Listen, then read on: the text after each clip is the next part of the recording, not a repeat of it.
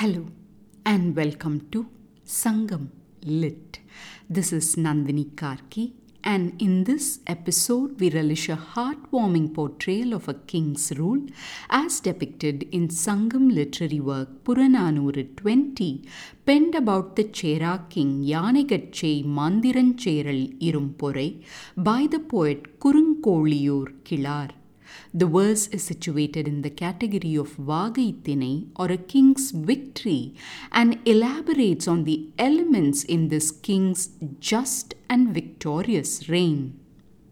இரு முன்னீர் குட்டமும் வியல் ஞாலத்து அகலமும் வழி வழங்கு திசையும் வரிது நிலைய காயமும் என்றாங்கு அவை அளந்து அறியினும் அளத்தற்கு அறியை அறிவும் ஈரமும் பெருங்கண்ணோட்டமும் சோறுபடுக்கும் தீயொடு செஞ்ஞாயிற்று தெரல் அல்லது பிரிது தெரல் அறியார் நின்னிழல் வாழ்வோரே திருவில் அல்லது கொலைவில் அறியார் நாஞ்சில் அல்லது படையும் அறியார் திறன் அறி வயவரொடு தெவ்வர் தேய அப்பிறர் மண் உண்ணும் செம்மல் நின்னாட்டு வயவொரு மகளிர் வேட்டு உணனின் அல்லது பகைவர் உண்ணா அரு மண்ணினையே அம்பு துஞ்சும் கடி அரணால் அறம் துஞ்சும் செங்கோலையே புதுப்புள் வரினும் பழம்புள் போகினும் விதுப்புறவு அறியா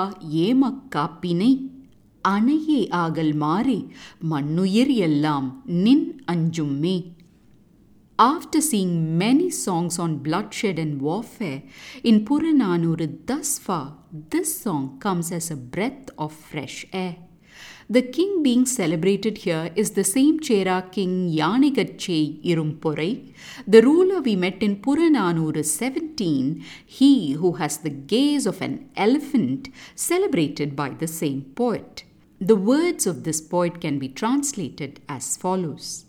Even the depth of the huge ocean, width of the wide earth, directions of wind movement, and height of the formless sky may be measured, but hard to measure is the wisdom, compassion, and wide vision of yours.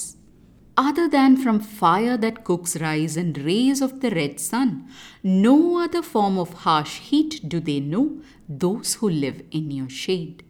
They know of the rainbow, but not a killer bow belonging to the battlefield. Other than the plough, they know not of any other weapon.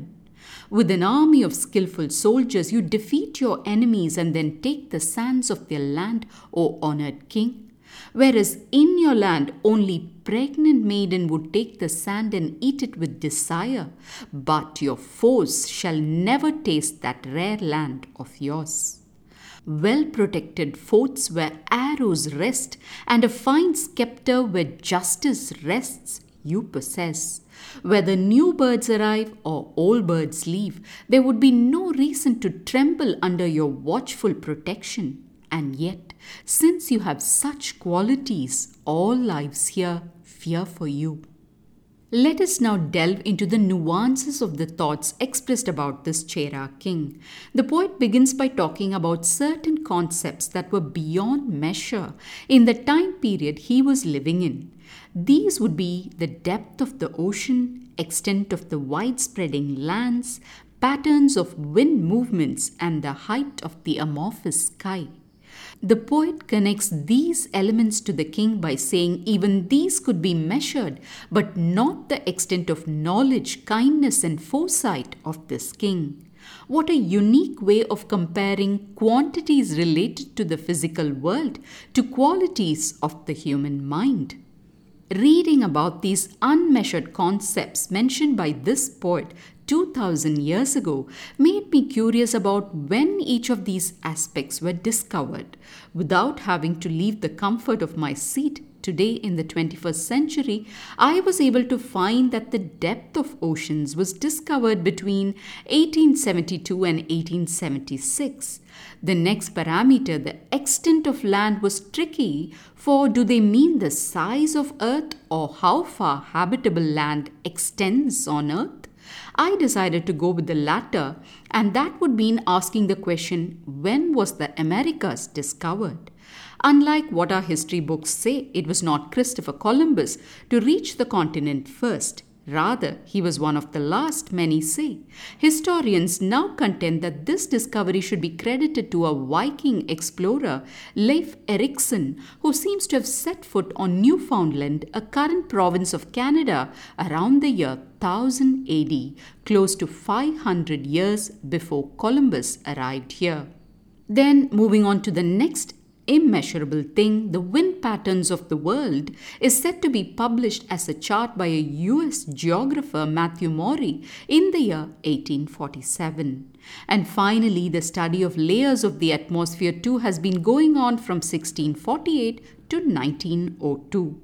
So, as predicted by this Sangam poet, all these quantitative aspects have indeed been measured 1000 to 2000 years later from the time of this poet. Today, if one were to find an equivalent for this poet's concept of immeasurable things, one top contender would be the extent of this universe. How far, wide, tall, deep does it go? Wonder when in the future someone will spell out the answer to that one. Returning from our meanderings across space and time to the words about this Sangam king, we see the poet describing how all the people in the king's land know of no tormenting heat other than the cooking fire and the scorching sun. This is to say, the villages in this king's domain have never been set ablaze by an enemy king. Then the poet puts forth the delightful thought that the people of this land have only seen a rainbow in the sky, but no murderous bow that rains arrows upon them. Similarly, the people here know of only one battle weapon, the farmer's plough. Continuing in this theme of peace and prosperity in the king's land, the poet conjures an intriguing comparison, saying that the Chera king had fought valiantly and destroyed his enemies, and in consequence has tasted the victory of many an enemy land.